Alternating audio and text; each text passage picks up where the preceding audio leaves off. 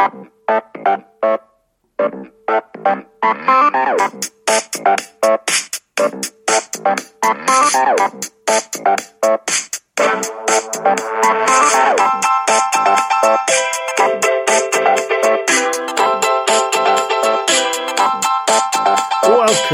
to Different Gravy, not just another Sheffield Wednesday podcast. I'm Richard Miller and joined today by co-host Luke Gledall. Not so much large and in charge. He keeps his BMI in check while still maintaining a modicum of control, and you can still call him Pappy. Luke Gledall, how are you doing, Dr. Luke? I'm good. As long-time listeners know, I am a doctor. I've recently defended my Viva on my PhD. My thesis is, as you know, Rich, we've talked a lot about this before. It was chips, an athlete's friend or foe. So what you do is you lead in with a question. So you really trigger people's curiosity on the matter. And people naturally think, chips, well, it's carbohydrates, so it works really well for athletes. But as people have understood from my brief coverage and my summary on this podcast, it's not good. Do you think there'll be a time sleepy? Can you foresee a time in the future? You know how fats were really, like animal fats were really frowned upon, and now it's like, oh, sugar's actually evil and animal fats are maybe good. Do you think there'll be a time in the future where we reconsider chips and think again that chips were great? I think so. It is a cyclical thing as well. There's a hint. I mean, I don't want to just completely ruin my thesis, but there we go. Well, there's the strategic application of chips in the life of an athlete.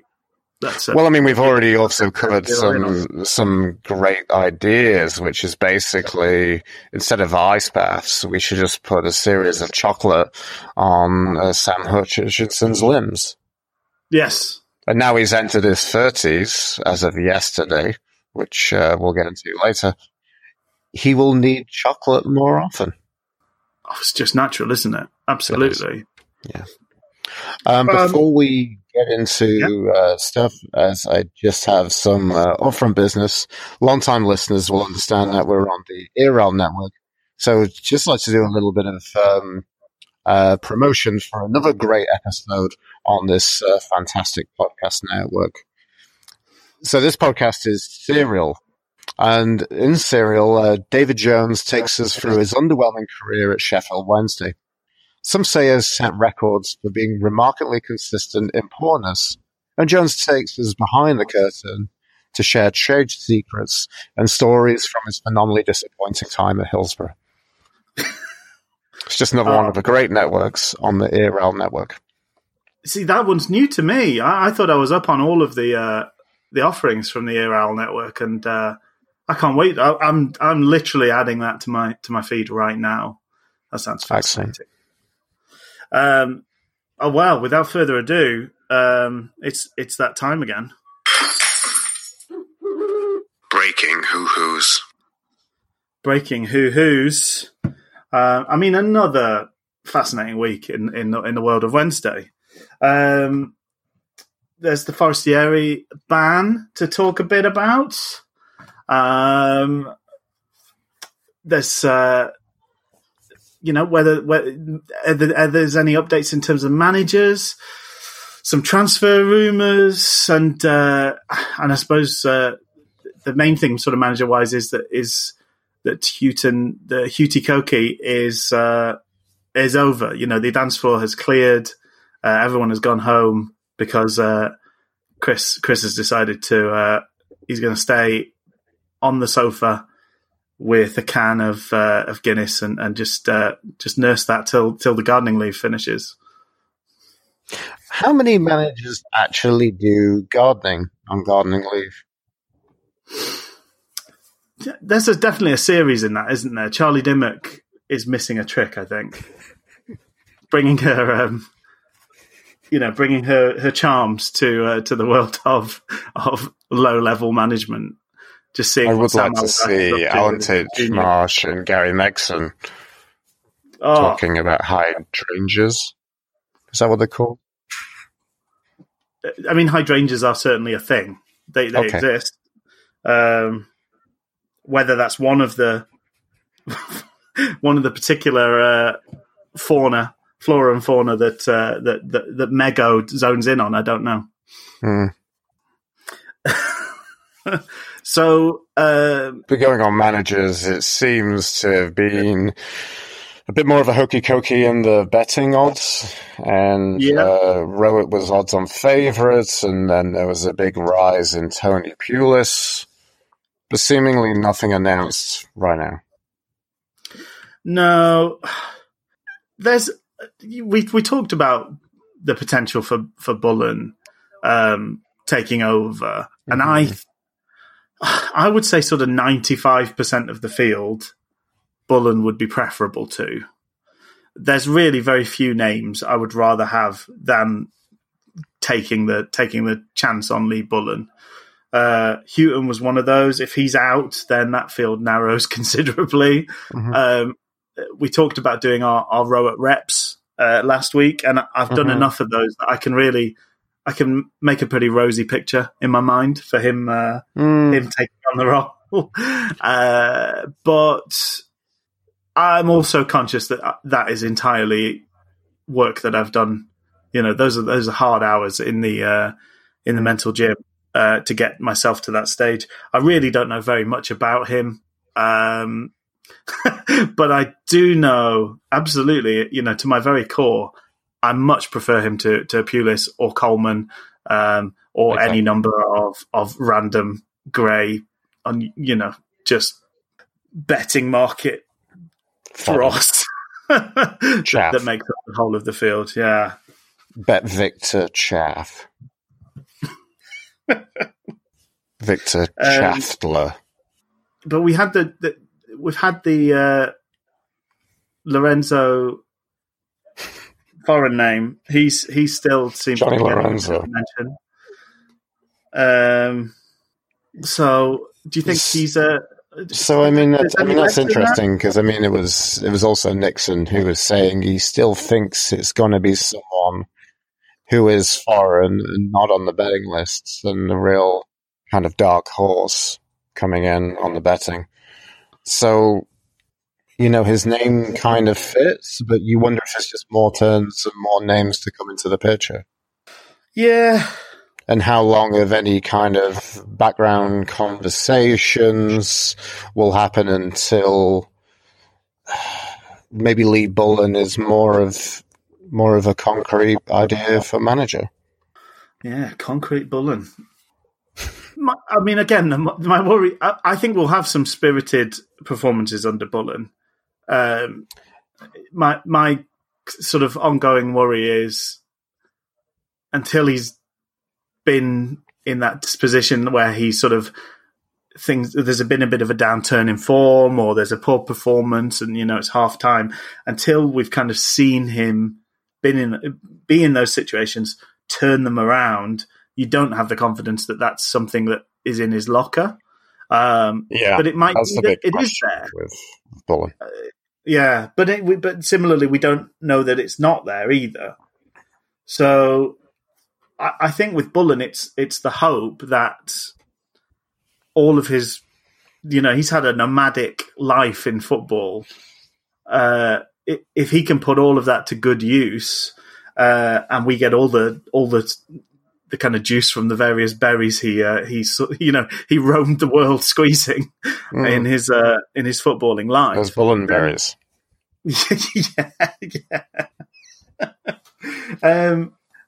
We could have a great manager on our hands. We could, and that's, I guess, the interesting thing is that we talk. I guess from football fans, it's a very limited, very blinkered view of football managers in that we think, well, these people have failed on numerous occasions. But I think the thing we don't see, and the thing we can't really account for, on a more kind of humanist kind of perspective, is like, if they've made that many failings, they must surely have learned some lessons. And I guess just to kind of do the mental, the row reps in my head, Bullen hasn't maybe had enough experience to make those failings or, to learn in the process. He's maybe just been, in the sense of being the apprentice and the second-hand coach, the assistant manager. He's learned that by proxy. So again, that's the best we have to go with, really. He's done all the badges, hasn't he? I'm sure he has. I would love to know what those badges consist of. Oh, cone placement, advanced cone placement. Yeah. Clapping as people sprint past you. Mm-hmm. How to do the waggly hips thing. And disbursement of those rubber bands. That's one of the new things. Those kind of rubber bands they put between their ankles when they're doing some of the warm-ups. That's one of the kind of latest additions to the course. Is handing those out. I've been away from watching live football for a long time, and I don't think I get the warm-ups on iFollow, or at least I tune in too late, so I have absolutely no idea about the rubber bands around the legs. But I'll take your word for it, Rich. Yeah, I mean, they really look like they must be entirely ineffectual, but all of the top teams do it, so I think everybody else is copying them. So it's a constantly moving thing, isn't it? This wonderful world of football. Mm-hmm. I think I would prefer giving Bullen a try to just plucking a random foreign name out of the hat and hoping for the best, which it feels like they're doing again. But then also there's the cycle of football managers and the speed of which teams get through managers these days. So in a sense, hey, there's always December, there's always November, there's always January for another appointment. Yes, yeah. We can't afford to get it wrong, but then there's no guarantees and no safe bets available. Yeah. I think that's the appeal of Houghton is you can undeniably say this is a guy who has got the ability to do what we need him to do. He's done it before. He's the only one in the field really that's done it in recent memory. He's also worked in tight budget situations, which, although we've had the embargo removed, essentially we're still in a pretty tight situation. So he was the only guy that there was enough things you could point to make him the obvious choice. Anybody else, it's a roll of the dice. And I suppose with Bullen, there's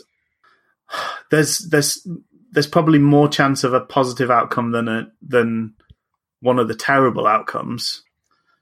But it's really a difficult situation because people say, "Oh, this is taking forever," but it's quite rare that a team just has to pick a new manager from nowhere. Like you've normally heard about things. You normally, if it's a sacking, you've got all that build up. They've lost more games than they've won. You quite often hear about managers, if they don't win on Saturday, well, they're going to get sacked then, aren't they? Because even if they win that Saturday, they're probably not going to win every Saturday. So that's a decision that's been made ahead of time. We haven't had that luxury. There's been no preparation for this whatsoever. So we're leaning blind into, a pool of just wanton dross. If the betting market is anything to go by, there is just nothing good out there. To go back to the berry analogy, they have all been squished. We are not on the extra virgin olive oil here. We are, lordy, what's left? I mean, we are just squeezing the pips and hoping for the best.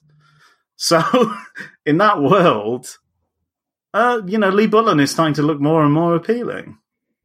Yeah, and the play in the recent kind of space from Lee Bullen, including yesterday, in interim management, has shown that we can play some decent stuff under Lee. Yeah. Or at least what it's given us right now. So, yeah. I want to just correct myself. I said pips there. Olives obviously have stones, not pips, but there you go. Yeah.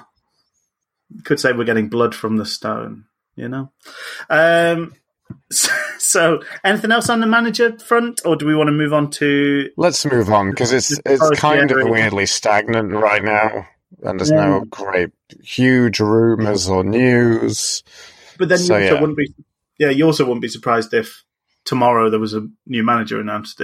We're one of those weird clubs in a way. Yeah, we exist in a weird kind of bubble, right? Yes.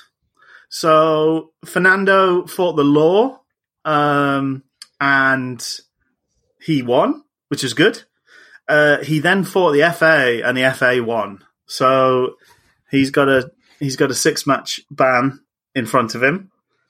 With a brief reprise, an appeal, which I'm guessing is only going to keep him available for the first game, which was yesterday. It allowed us to have that very ineffectual 10 minutes or whatever we had from on the left-hand side. Yeah. What a wonderful treat it was. It was to just delay the inevitable and then just, have nothing. It's... I know there's been lots of talk about the rights and wrongs of the FA holding a different legal standard than the courts. It's frustrating, but six. Even if you take it on the nose that something untoward did happen, which is the decision the FA have made, like they're sort of weighing up the possibilities, is that they think more likely than not something that shouldn't have been said was said. Even if you take that, 6 matches and a fairly hefty fine seems a bit. And he's already served a 3-match ban before. Exactly. Yeah. And I understand the concept of what happens, but he's playing a friendly, and then you get banned for competitive matches, which is not supposed to happen anyway, is it? Does it? Well, it seems to be the norm these days. I thought, by and large, it didn't count for proper games, but maybe when it's violent conduct, it's different. Right. So I mean, he's fined £25,000 and 6 games. I understand the concept of being heavy-handed, but it is too heavy-handed, basically. If you take those 6 and add the other 3, that's a quarter of a season he's missing as a result. That's quite a chunk. And there's no concept of saying.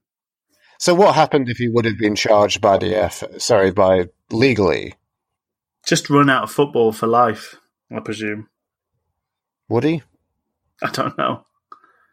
Because this never happened. Right? It's. I suppose I don't know what Suarez was banned for. And Terry was viewed innocent in the eyes of the law. Yes, Terry was quite a similar sort of situation to Fernando's in that the court found him not guilty, and then the FA. This is a really dangerous conversation because I feel like we're kind of weighing up morality, and then we can bring in a lot of other instances and think how do they kind of match up, and I don't really want to go down a path. Yeah. Well, I'm not going to bring in Chad Evans or Luke McCormick who killed someone, Yeah. No, I don't think we should go down. The first link that comes up for Luis Suarez, Patrice Evra is Liverpool FC fandom. I don't know whether this is going to give me the information I need. I suspect I might get a pretty skewed look on things, but that terrible Patrice Evra lied. 8-game ban and a £40,000 fine. And that there was clear footage of him saying the N-word to Evra several times, which there's not that sort of footage for Forestieri. I think with what happened with John Terry was he absolutely said the thing in question. So the court sort of broadly took his, or they decided they couldn't make a decision because that's what the court normally does. So nobody said Forestieri's innocent. In fact, the judge said, "I think you probably did say this, but I can't prove it." Okay, and same with John Terry. So there was never a question of whether or not he said what he was alleged to have said. He definitely said it, but in court he said, "I was repeating it back to Ferdinand," and the court then sort of said, "Well, we can't rule on the context, so we can't charge you." Whereas the FA said, "Well, you said it, so we have to charge you because you said it." And that does sort of make some sense to me, I think. So I think you just have to take it on face value. We haven't had the evidence that's been presented, but the fact he's got more of a ban added together than Suarez got for something that was undeniable really seems harsh on Forestieri. Yeah. And just the continual living frustration of Fernando Forestieri carries on. Yeah. Yes. He's just in his first season for us. He was a nuisance to the opposition, and every season since he has been broadly a nuisance for ourselves and nobody else. Terry was fined £220,000 and banned for 4 matches. 4 matches, but it was slightly different in that they kind of like, it was like, well, you definitely called him a Black C word. The context of that was the question there. So there we go. Do you think so? We've also got rumours to talk about in terms of transfers. So one of those is that Rhodes, maybe this week there might be a fee agreed for Rhodes to go to Norwich. And another one is that Lucas João might be headed towards the exit, at least on a loan basis. How do you feel with that alongside the Forestieri news? I'm slightly worried that starts to make us actually look a bit thin in an area where it felt like we had an embarrassment of riches. Well, we still go back to the mentality of, Forestieri has never been a striker. Yeah. Forestieri rolls best either on the wing or one of the front 3, on the outsides. Yes. So it's really funny when you talk about strikers. It's often if you did like a little test with me and got me to name the strikers, I usually sometimes think I'm forgetting someone, and I'm like, oh yeah, we can use Forestieri. It's a little bit like we were talking about centre backs, and I'll completely forget about Van Aken, or I'll forget about the prospect of using Iorfa as centre back because it's just not natural. Yeah. Is it a bone of contention, though, with Forestieri himself that he doesn't see himself as a winger? He doesn't like. That's the thing. That's the thing, and he doesn't. Even though he's a player can be quite industrious, he doesn't seem to want to do it. He's got limited value in that system that's set up on Saturday. Because he's a winger who doesn't work hard enough to be a winger. And I think he can, though. That's the thing. I feel like we've seen that from him before. I didn't say he couldn't. I said he doesn't. Oh, I'm sorry. Well, no, but it's an important point to make with Forestieri. Sure. He can do all sorts of things, but it seems to happen on a schedule of his choosing. Yeah, and I mean, that's a similar mentality. Talk about a different player and different abilities. It's like, I think Bannon can be really good up the pitch. Yes. But Bannon doesn't seem to want to do it. It's a little bit, was it Keith and Orville? Oh, yeah. Orville is our Bannon. Bannon's like, I think I could, but I can't. It's exactly the same. It's like, Bannon, you can't play for Liverpool, but I can't. I wish I could go right up top of the pitch, but I can't. You can, Barry. I can't.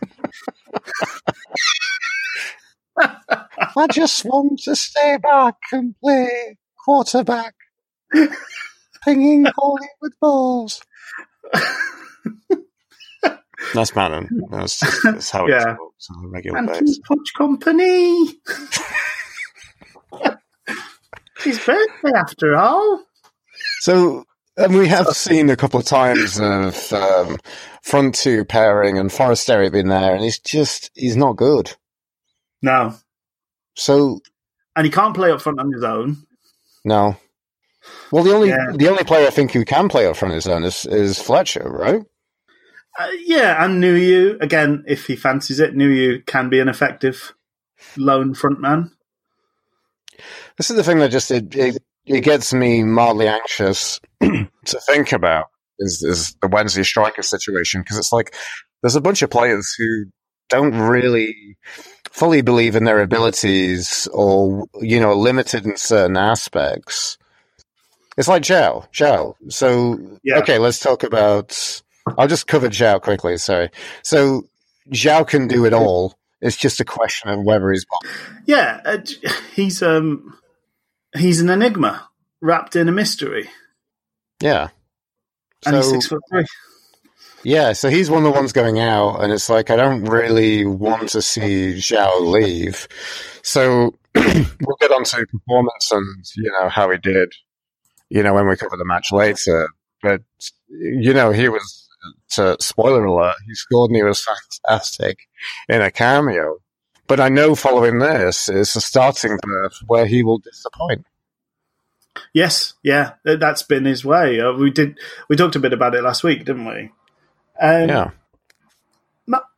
My worry is, so we sort of go, we've got too many strikers. Yeah. Okay, I think we can lose Rhodes. He barely played. He didn't play for us last season. He's barely played for us at any stage, really. I mean, he's always been a kind of bit part guy. So we lose Rhodes. We wouldn't notice any difference, really. Yeah. We lose Winall again. We don't notice much difference. Winall's the one who if I had to get rid of one striker, it'd be Winall. And I, unfortunately, would put Nuhiu in that bracket of... Yeah. If he toddled off, it wouldn't be... It really makes me sad, because at times Nuhiu has just been such a kind of bright, shining light in some terrible periods for the club. Mm-hmm. But ever since he signed that new contract, we've talked previous to the podcast a lot about Atdhe Nuhiu. There's kind of different stages of Atdhe Nuhiu. There is absolutely no form, but works his socks off. There is good form, but not putting in the effort. And then there is that rare occasion, which happened towards the end of the season that won him that new contract, where he is both working hard and getting success for it. Prior to signing that new contract, we didn't know there was a fourth mode, which is not bothering at all and also looking like a pretend footballer when he plays. And that has been what we've been stuck with now for the whole duration of his new contract. He's not working hard, and he's not doing anything good when he's on the pitch. Yeah. And that I've just got no time for. Yeah. So this is it. There's just a huge... It's not like here we've got 5 strikers and they're all world class. And look, it breaks our heart, but we're going to have to set one free to another team. Yes. It's just not happening, right? If we lost in this next week, which is the end of the transfer window, if we lose Lucas João and Jordan Rhodes, that front line starts to look incredibly thin. Because we are then just a Fletcher away from having to start Atinuyu every game and hoping he actually pulls his finger out and does something for us. Because nobody else can do that job. Winnall can't lead the line. Forestieri can't lead the line. So there is that job up top is Fletcher or Nuhiu. And Fletcher will get injured at some point. He always does. He always has. And, you don't tend to avoid injuries more as you get older. No. So, that did sort of worry me hearing the news about JWoww maybe leaving on loan. I don't want to see Zhao go. I really don't want to see Zhao go. I think you probably tell that from what I've said. Yeah. And we've got nobody else. Well, Forestieri can produce moments like the one he produced yesterday. But in terms of that frontman position, he's the only guy that can just pull a rabbit out of the hat. I mean, it was nothing. The whole of their defence acted like it was nothing. It was kind of a ball lumped to him in the middle, chest height, and he turned it into just a beautiful goal. Yeah. Before anybody else really noticed there was a chance on. And what is it? The stat I saw from Del Johnson, who works at ESPN, is a big Wednesdayite as well. So since 2015, the players who scored the most goals as a substitute in the championship, Lucas Zhao is top of 15. I think the next player's got something like 6 or 8. So, super sub.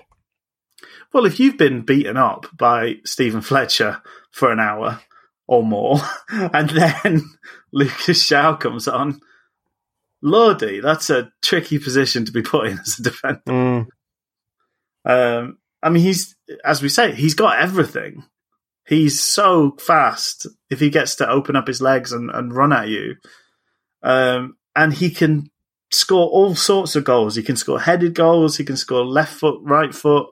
He can score scrappy goals. He can score them from miles out. He can score volleys. He can do the lot. Mm-hmm. As we were talking last week, he's the sort of guy that could pitch up at somewhere like Bristol City, have an amazing 6 months, and get a sort of contract in the Premier League that will see him for life. Yeah.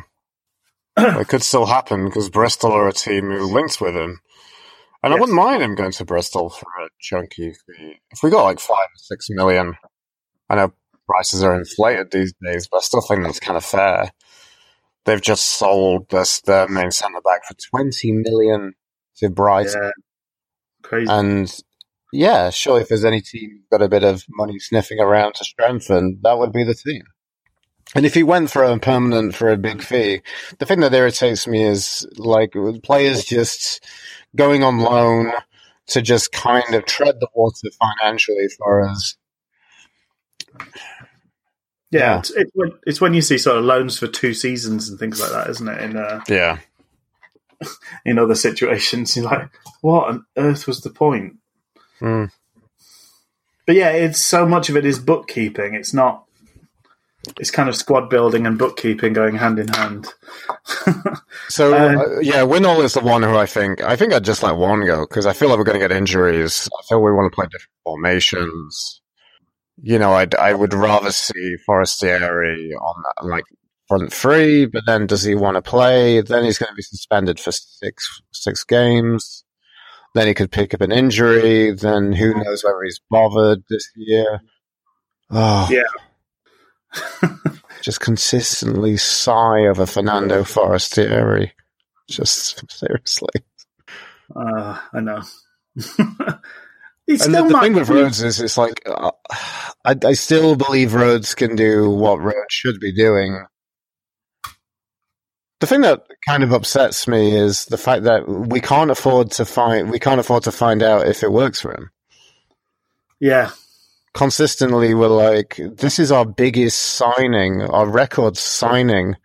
And if the structuring for the deals, if it's true, then what is it, 4 years, and then we're paying basically 2 million every year to Middlesbrough for that. So that's how it's been structured, apparently. It's how it sits in the books anyway.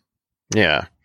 So the whole thing about we couldn't sell him last year because if we sold him, it'd be taking a haircut on him, and then we'd have to pay money to Middlesbrough, so that doesn't make sense. It really frustrates me, the financial hole we've got ourselves in. But outside of that Bristol City model, everybody's in the same hole as we are. The few clubs that are able to kind of turn players around, make a consistent profit on them, are doing all right as businesses. Everybody else is just losing mind-blowing fees every single year. Yeah.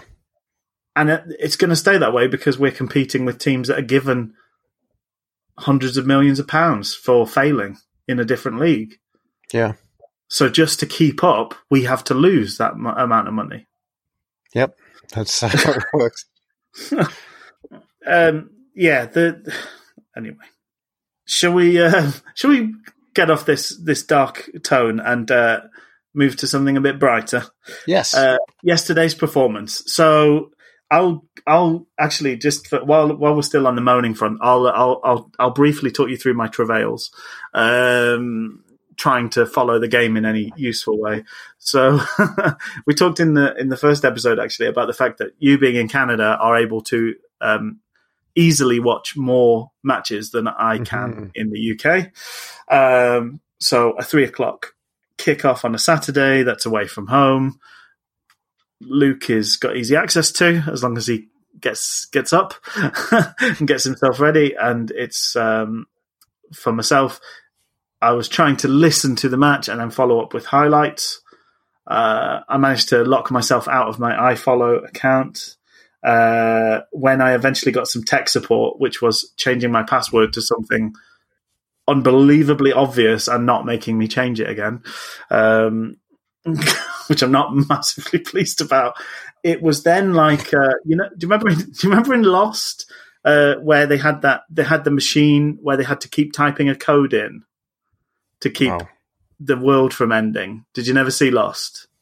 I started watching it and then I was like, no, not doing it. Well, they found a bunker and there was a machine where they had to put a code in like every hour. And then it was like, why are we putting the code in? Well, nothing bad happens if we put the code in. So we've got to keep putting the code in. Well, iFollow have, in a loving tribute to Lost, done that with their mobile app, in that you need to press play every 10 to 20 seconds to keep the radio playing, which was excellent. Brilliant. Oh, just so good. What a treat. So I got frustrated with that, and I found a more nefarious means to watch the match. So I managed to see the last... I think basically the first big thing I saw was the sending off. And I saw sort of everything from then on. But you managed to watch the whole thing. So I will allow you to sort of give us your rundown of the match, and I will chime in where I've made notes on either the highlights or my glorious sort of 15 minutes towards the end that I was able to follow. I think the thing that was interesting is you think about previous years and you think about what happened on the opening day of the season. So the last two seasons have been reversed. We've been away at previously Lancashire clubs. 2 seasons ago, I think it was, when we lost 1-0 to Preston? And we were just not at the races whatsoever. It was like pre-season had never happened, or pre-season still having. It was basically the pace of a training game, and it was just awful. And it was just the worst way to start the season. Last year we were away at Wigan and we lost 3-2.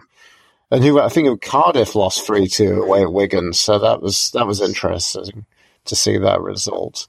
Yes. And just poor starts, false starts, it seems to be. So regardless of the result, it was just refreshing to see the players out and the pace was there. And it looked like application was happening. It looked like everybody was at the races. Definitely. Particular highlight. And from there, it was kind of, the main tactic, which which, obviously paid off in the first half, was basically seemingly just get the ball to Kadeem Harris. And then he was just having whoever the Reading fullback and right back on toast for the entire first half, which led to, let's come in and bring into that first. Oh, actually, before that, let's talk about the big incident was the Leeds handball, which I'm sure you saw in the highlights. Great save. It was a great save. The interesting thing is that the Reading players didn't really appeal for it a great deal. It kind of seemed fairly muted. Yeah, that was strange. I mean, you never know what people see, and it did happen quickly, but it was one of those that looked bang on in real time and then looked worse in slow motion. Yeah. I don't know really how the ref missed that one.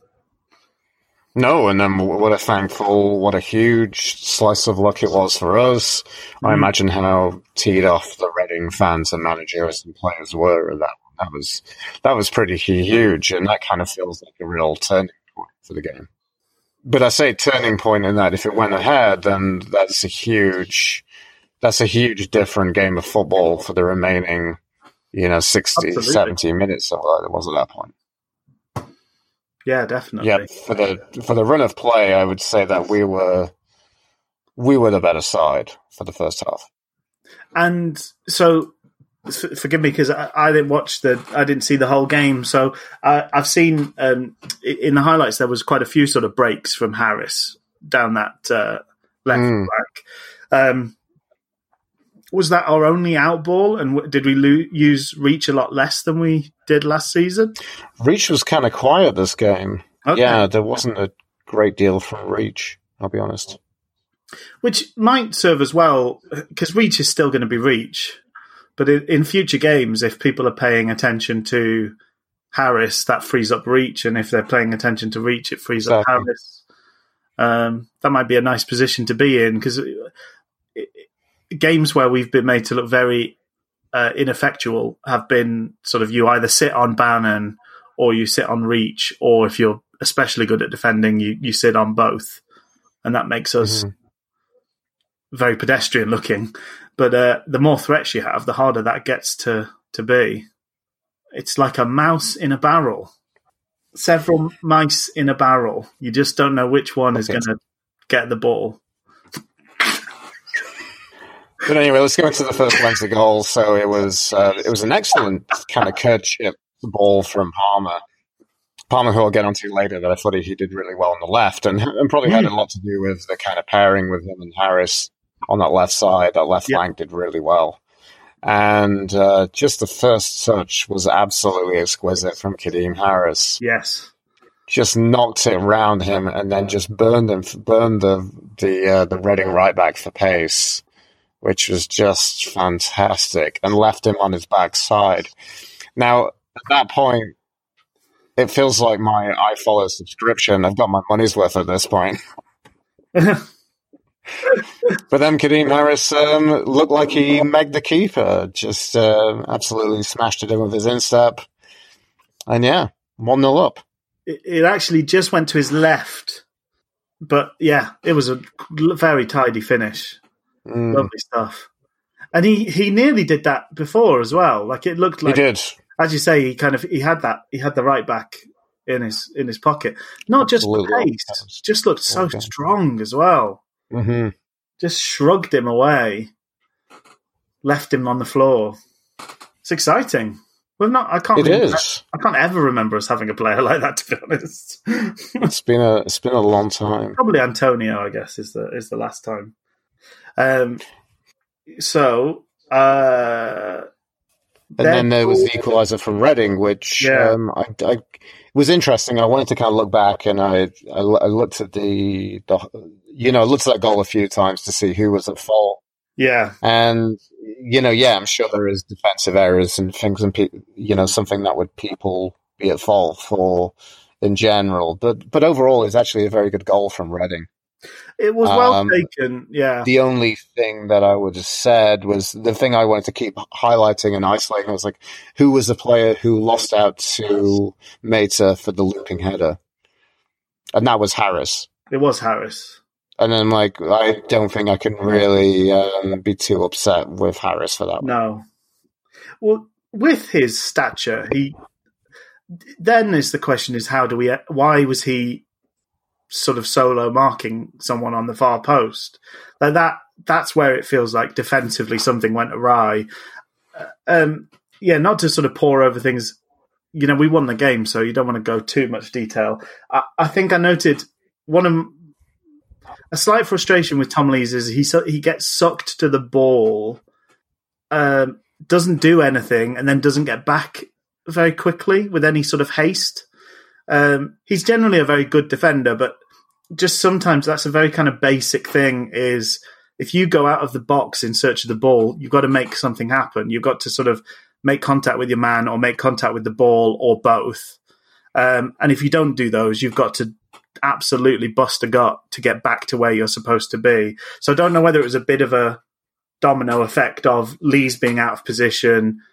So that meant that Borna was probably out of position, probably meant that Palmer was out of position, and then Harris sort of ended up following a man in. So I think he was being diligent and following, but he's never going to win that header. You know, he's for all his athletic prowess, he's a pretty short dude, and headers sometimes just come down to the pure mechanics of I'm a big guy, you're a little guy, I'm going to win this header. I think to kind of fast forward, you know, and not to spoil things too much, but I think individually to a man, the defense was largely pretty good. I'll get into who I thought was not so good within that five later. But individually quite good, collectively still a little bit suspect. Yeah. Mm-hmm. But it's early doors. That's a new centre-back pairing. Yeah. And a relatively new sort of four as well. I know they started the last friendly together, but they weren't always those four playing together. Is Iorfa injured? Iorfa's suspended because he picked up a red in the last game of last season. That shows why I know. I just thought it was strange that he wasn't in the last friendly lineup, and he wasn't in. But that makes sense if we knew we were going to have to do without him. Then that would make some sense. But very quickly after their goal, we sort of went straight up the field and scored again. Hmm. So the interesting thing was you probably heard from the commentary. I think it was replacing Rob O'Neill was a gentleman called John Rawson, and he made a slight error with saying that Reading's lead lasted 2 minutes. It wasn't a lead, but having the game equal only lasted for 2 minutes. Yes. And before that, there was I just want to comment on those great chance that led to the corner, which was Iorfa getting the ball on the left. He played it in. Fletcher ran onto it and got his foot to it, and it was deflected behind for the corner. And then from the corner, lovely Whipton ball, and Hutch found his space and just an excellent header. I thought Fletcher did really well in the build-up to the goal, as we said. He sort of orchestrated that move. He was demanding the ball for his shot, and then he also did a lovely job at the corner. Because watching that back, there's two of them went with him, and a third was distracted, which made a huge pocket for Hutch to make a brilliant header. It was a fantastic header. Because he still could have just did a very tame header, even though he had a free header. But yeah, Fletch did some great work drawing men away there. That kind of Andy Cole role. He was just a fantastic Fletcher. Yeah. But anyway, let's carry on with the kind of timeline of the game, and this will be where you kind of join in, and we'll talk about this. Was the Westwood sending off incident? Yes. So that came directly after a lovely little moment from Palmer, because that's when Palmer had his little sort of run around that time, didn't he? And a shot. Oh, we did. That was incredible. Yeah, basically Palmer just saw what Harris was doing and thought, I can do it for that. And then just took it around 3 players and rest the shot at the goal. Yeah, I can drop my shoulder and charge past a couple of players. Yeah, so the sending off incident was, as I say, that was pretty much the first significant thing I was able to see. And I think just my initial reaction was, I don't know what Westwood was doing out there, really. Well, what was Westwood doing and what was Odubajo doing? So we talk about kind of things that worked. So the interesting thing was we seemed to ping a lot of crossfield passes or out to the left to Harris, who had their right back on toast. Or we play down the left and the same thing happens again. They seem to do a similar thing as well. I think they really targeted Odubajo. Yeah, it did look that way. And that was a real huge mix-up between Westwood and Odubajo. But then, I know hindsight is a wonderful thing, but Odubajo was way out of position and he was caught napping. But he was quick enough, actually, that he'd caught up with Barrow and he got to the ball first, which is why Westwood ended up kind of clearing him out. But the foul gets worse because what Westwood did when he was smashing into Odubajo is make sure he got a full boot onto the knee of Barrow to absolutely halt his momentum. Mm-hmm. I'm a bit worried it might be a 3-game ban. Is it tomorrow? We'll find out about that. Well, that's the interesting thing, because I know there's discussion on Twitter. I thought it was a denial of goal-scoring opportunity. Like, it wasn't a particularly heavy... It wasn't a heavy foul. Or, I don't know. Have you seen the pictures? I don't think I have, I'll be honest. It looks bad. He's got his full studs first boot onto the outside of Barrow's knee. It's absolutely the sort of tackle that would get a red card on its own. If we're lucky, it will be for denying the goal-scoring opportunity, and we should absolutely not appeal it, because on appeal they might decide it's a one-match ban. It was violent. Yeah, I would. If it's a one-match ban, then we should be thanking our lucky stars, to be honest. Really? I thought it was more denial of goal-scoring opportunity myself, so sort of a one-match ban. Yeah. But anyway, I think I think Westwood took one for the team in that situation. Yes. Yeah, he did. He did. I'm sure in his... I think watching the incident again, he didn't need to be there and he didn't need to take the action that he did. But I think once he was there, it sort of became the only thing that he could do, really, and step away with a conscience, with no conscience about it, because there's a very good chance that Barrow just walks in and scores the goal. I think probably what would have happened is that Odubajo would have just cleared it out for a corner. But that's with the benefit of watching it kind of 6 times and various speeds and various angles. So, it was quick work. It's probably stopped a goal or at least a chance developing. And thankfully, because we managed to get out with the 3 points, yeah, it's fine, really. I hope we don't lose him for 3 games. I thought I made a comment that so often Bannon acts like the captain. You so often see him talking and geeing people up. And one of the first things that happened after the sending off was Bannon made just a ferocious standing tackle in our box. And it absolutely sort of set the tone totally in the way that a kind of, and we mentioned him in not so glowing terms last week, but a kind of Roy Keane-esque leading from the front sort of tackle.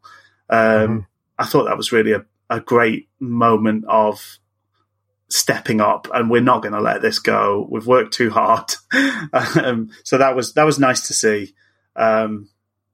And then a absolutely wonderful goal from Lucas Zhao.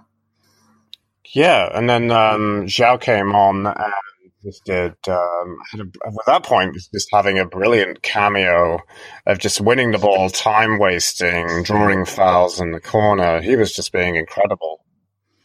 Really working hard to just have Hutchinson chip it in, just an absolute deft touch from Lucas to knock it down, and then swiveled and knocked it home. It was it was lovely thinking from Hotch. Just had that picture, didn't he? And acted on it. Lovely stuff. And and immediately I was thinking about all these reports about how he might leave, and it made me very sad. I also made a note that Charlie Adam looked really fat and old.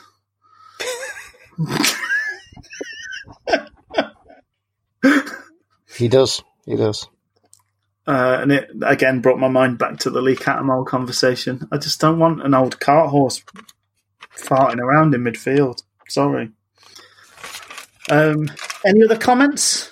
Did you want to do sort of player ratings, or? Yeah, let's just kind of move on to player ratings. I will bow out, having not.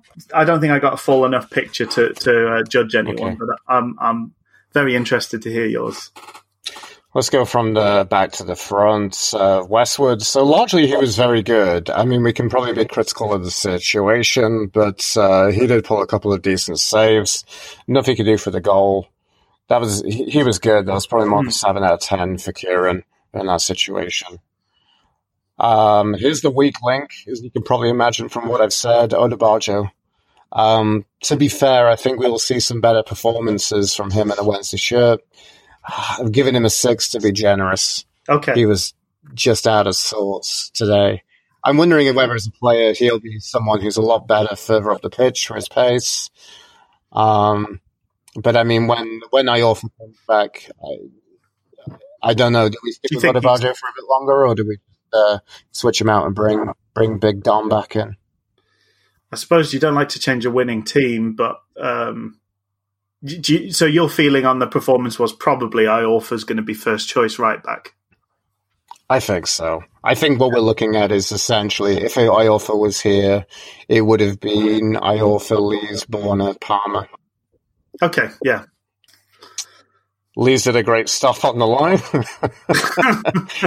Wasn't quite his best, but he was still good. It was probably more of a 7. I really see your point about Lees and getting dragged out of position. I think for the other centre-back pairing, Borna had a very decent debut. That's good. I think there's even more to come, and I can see him learning a bunch about the league and really thriving in this Wednesday back 5. Excellent. Did we say? I think it's a shame. I think he'll pick up a number of man of the matches. He wasn't my man of the match, unfortunately. Okay. Palmer had a very good game on that left wing. Great link-up play. Decent assist. Yeah, I'm staggered to say this, but maybe our first choice left back is Liam Palmer. Lordy. I know. Good old Liam. Moving on to the midfield, let's kind of look at the centre. Kieran Lee. I think Kieran Lee is coming back. His legs are back. It's crazy, isn't it? He was a little bit quiet at times, but I think he'll improve. He did have an impact. He did break a few things up and have some nice moments. Did you see there was a gifable moment that happened with him where the ball sort of spun up from the sideline, probably about sort of 20, 30 feet in the air, and then he trapped it on the halfway spot, basically on the centre spot, just no fuss whatsoever. But it was like one of the most magnificent touches of the football you'll see anywhere this weekend. He we've missed him so much. Like a fit Kieran Lee is just, it's a different gravy, Rich. He is. If you had to buy a Kieran Lee, you'd be spending an awful lot of money. You would. You really would. If we can, if we talked about it, if we can get a good sort of half dozen or more games from him, which looks very possible at this moment in time, that will be the best bit of business we could have possibly done this summer. Yeah. So did we give him a score? Sorry, I was getting too excited. Let me kind of go back and say Lees was a 7. Warner, I'd give an 8. I'd give an 8 to Palmer. I probably think still a 7 for Kieran Lee. Okay. That it's, I can still, there's a little bit of rust still there, but he's a hell of a lot closer right now than he was. It was a lot different too. I remember you talking about the last game of the season, and he was you said he was blowing. Yeah. I've given an 8 to Hutch, a goal and an assist. I don't think he can really ask much more. No, absolutely. Maybe some of his defensive play, he seemed just a little off, but I think that's being incredibly harsh to a performance where he's chipped in with an assist and scored an excellent goal as well. Yeah. I'm amazed it's only an 8. This is harsh marking. Maybe so. I mean, it was a weird thing that, some of the overall play, I've seen better from Wednesday, I'll be honest. Okay. Yeah, so not moving on to the wings. Reach was quiet, but he had a small impact, and I'm really glad he was there. I'm gonna give a 7 for Reach. Nice. And then I think the man of the match has to go to Mr. Kadeem Harris. Lovely. He's just such a player. This is just I hope there's more performances like this coming from him. I feel like we may get into a situation, like you were saying, where teams will double up on him and try and nullify that threat and see what we're up to. Is just spray it out to the left. He seems to be a popular lad already in the dressing room as well, which is nice to see. I mean, I know people get excited scoring a goal and the first goal of the season anyway, but it really felt like there were several players made a point of kind of going and speaking to him or doing some sort of celebration or thing with him. So that's a nice sign as well. That makes me think that they know he's a real quality player from spending time on the training ground with him. Yeah. The other player in the center of the pitch I completely forgot was Bannon. That old chestnut. His usual self, I guess. I think we've seen better from Bannon, but I think we've definitely seen worse. I'd give him a 7 for his performance. Okay. It was a good assist. He still got an assist, didn't he? He got an assist. He did a great bit of defending late in the game, and there was a chance that Reading had coming in, and Bannon just thumped it back and ploughed the ball out for a corner. And that's the one I was talking about. Yeah, that was a captain's moment for me. Yeah. Yeah, so maybe we'll notch that to a 7.5. Oof. Maybe I'll be generous. And then up front, I think... sorry, Rich, were you guys saying something? I was just saying, don't get too crazy. Don't get too crazy. And I think someone who had an amazing game that I think can be would probably be aggrieved that I didn't give him man of the match was Fletcher.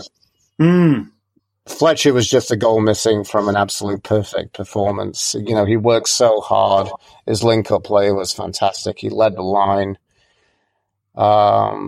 He just brought in other players and dragged his defenders around just so much. And I'm disappointed for him he didn't score. I think he did everything but score. Yeah, well, that sounds like a fairly typical Stephen Fletcher performance, but I'm glad we got the good bits. That's the main thing, isn't it? I think if he keeps bringing all those other elements, goals are secondary to that. There'll be games where, unfortunately, we won't get the goals, and we'll be thinking, why didn't our striker get there? But hope if we can have more games like yesterday, where you just don't mind. It would have been a nice addition, but it doesn't matter. There was a penalty incident in the first half, actually, where Fletcher just absolutely climbed over one of the Reading defenders from a corner. Yeah, which I'd rather he wouldn't do. Yeah, rather he didn't. Rather he didn't do that, but we managed to get away with it. Even.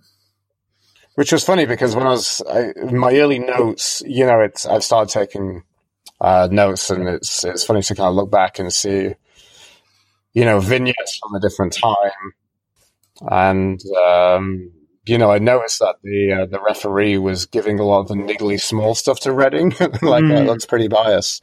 But then we got off with two very big calls. Yes, yeah. So I can't really to feel too aggrieved. It's hard to feel too aggrieved by the performance of the officials. Yeah. And we're top of the league. We are top of the pops. Top of the pops. End the season now. Yeah. So I think Leeds have just won right now. They did. I think they absolutely trounced Bristol City. 3-1, so I guess... 3-0 for a long time. Top. Okay.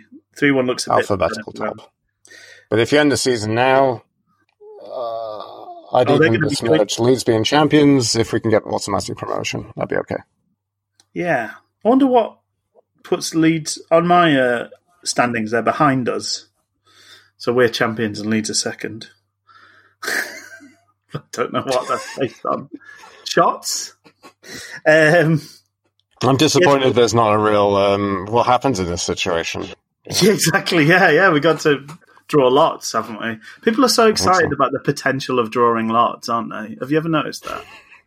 Any situation, they may have to draw lots. You're like, yeah, but there's like 17 other measures that have to be... No, but imagine the lots. I'd like to think Chansiri, the Leeds chairman, could just have it in a best of 5 rock, paper, scissors. Oh, yes, in a very smoky room. Love it.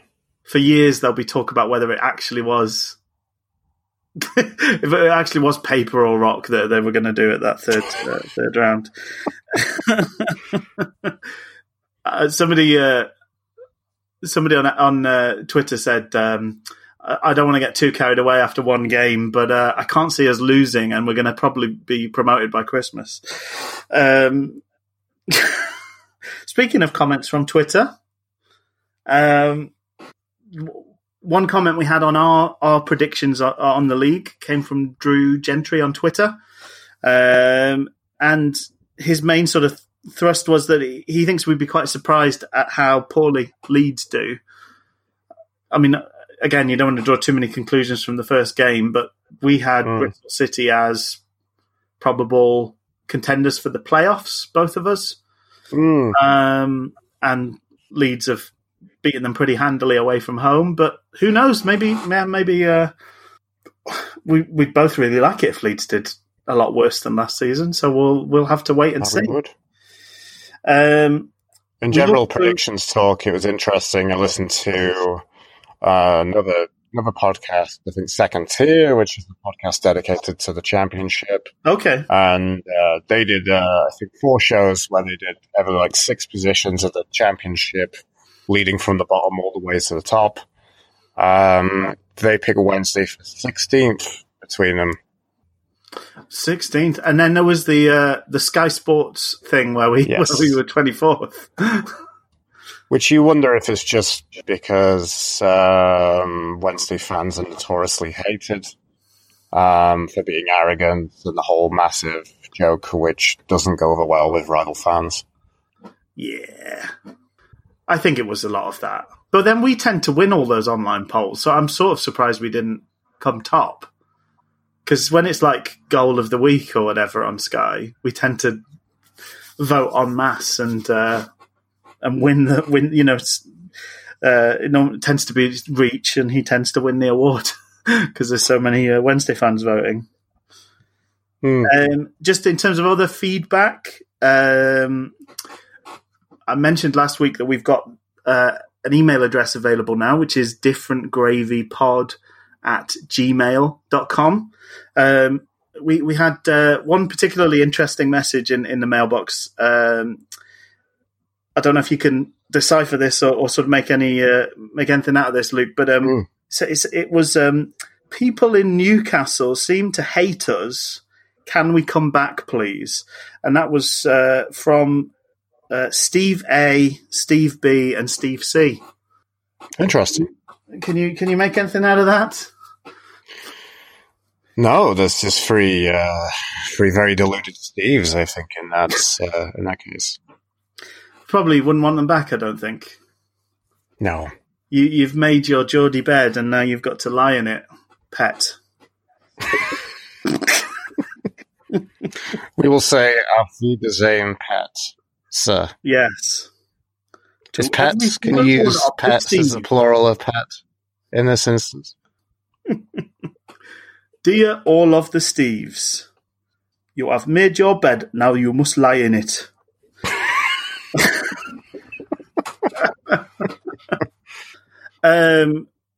So we've I've managed to get as a special guest in the studio. We've mentioned him a couple of times recently, Luke.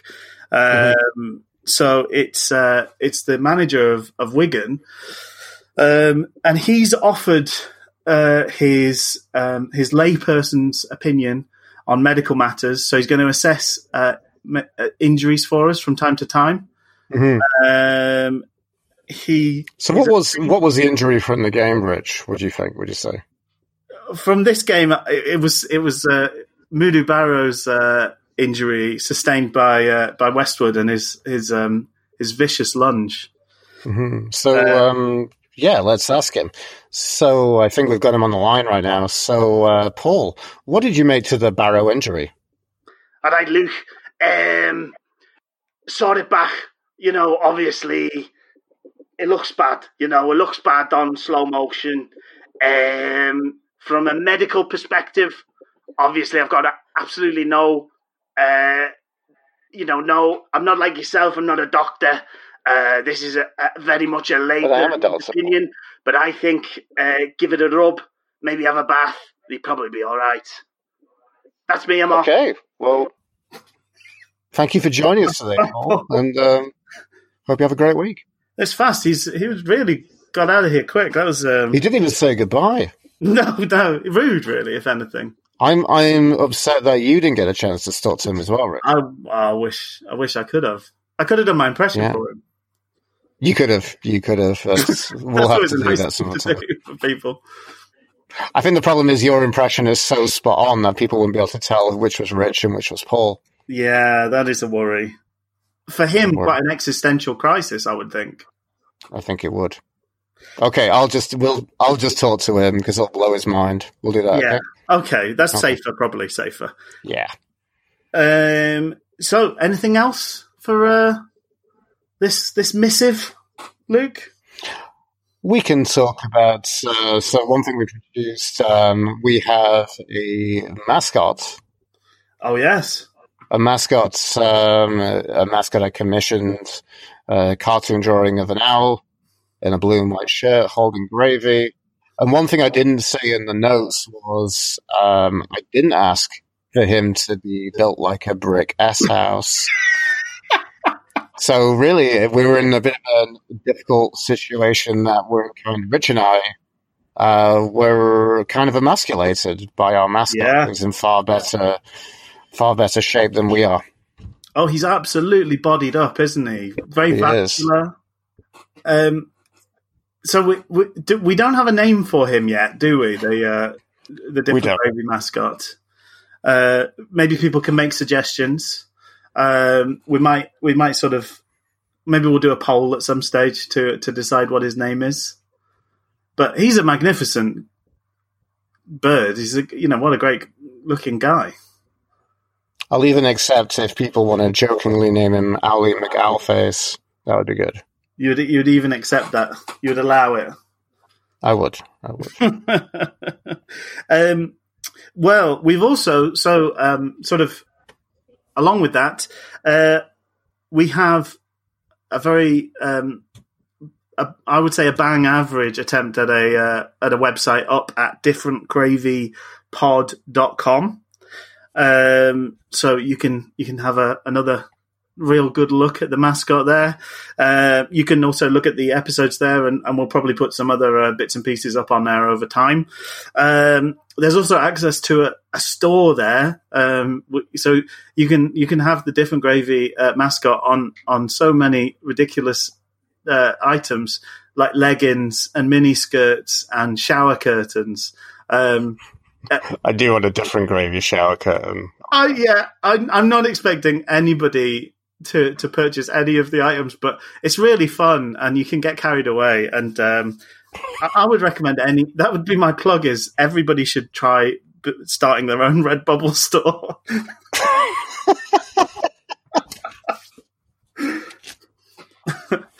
Well, that's it. That's all from me.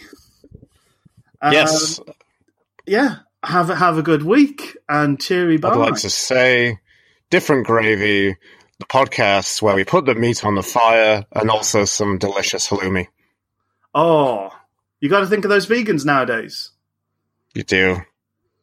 Nice, meaty, squeaky, chewy cheese. Yes. Lovely. Oh, squeaky cheese. I've seen a Brexit halloumi. Sorry, just to keep going here. I was in the shop and I saw a Brexit halloumi, which is because halloumi is a protected product, like it has to be produced in Cyprus. And one of the very real consequences of Brexit is we might lose our access to the mother's milk of halloumi that the nation now runs on. So somebody was selling a British halloumi as squeaky cheese. Is it squeaky cheese? Or if I was going to be called like grilling cheese or frying cheese. No, squeaky cheese. Buy yourself some nice British squeaky cheese. Support Brexit and buy a squeaky cheese, would you please?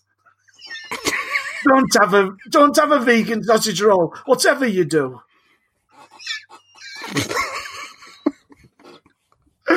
Oh, cheery bye. Is that Brexit Barry on you? Brexit Barry. This is what the owl sounds like. I would put gravy on almost any item you could name.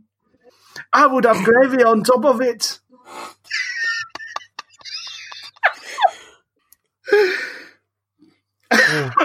Right. Yes, cheerio, people. We'll see you soon. Till next time. Have a good one.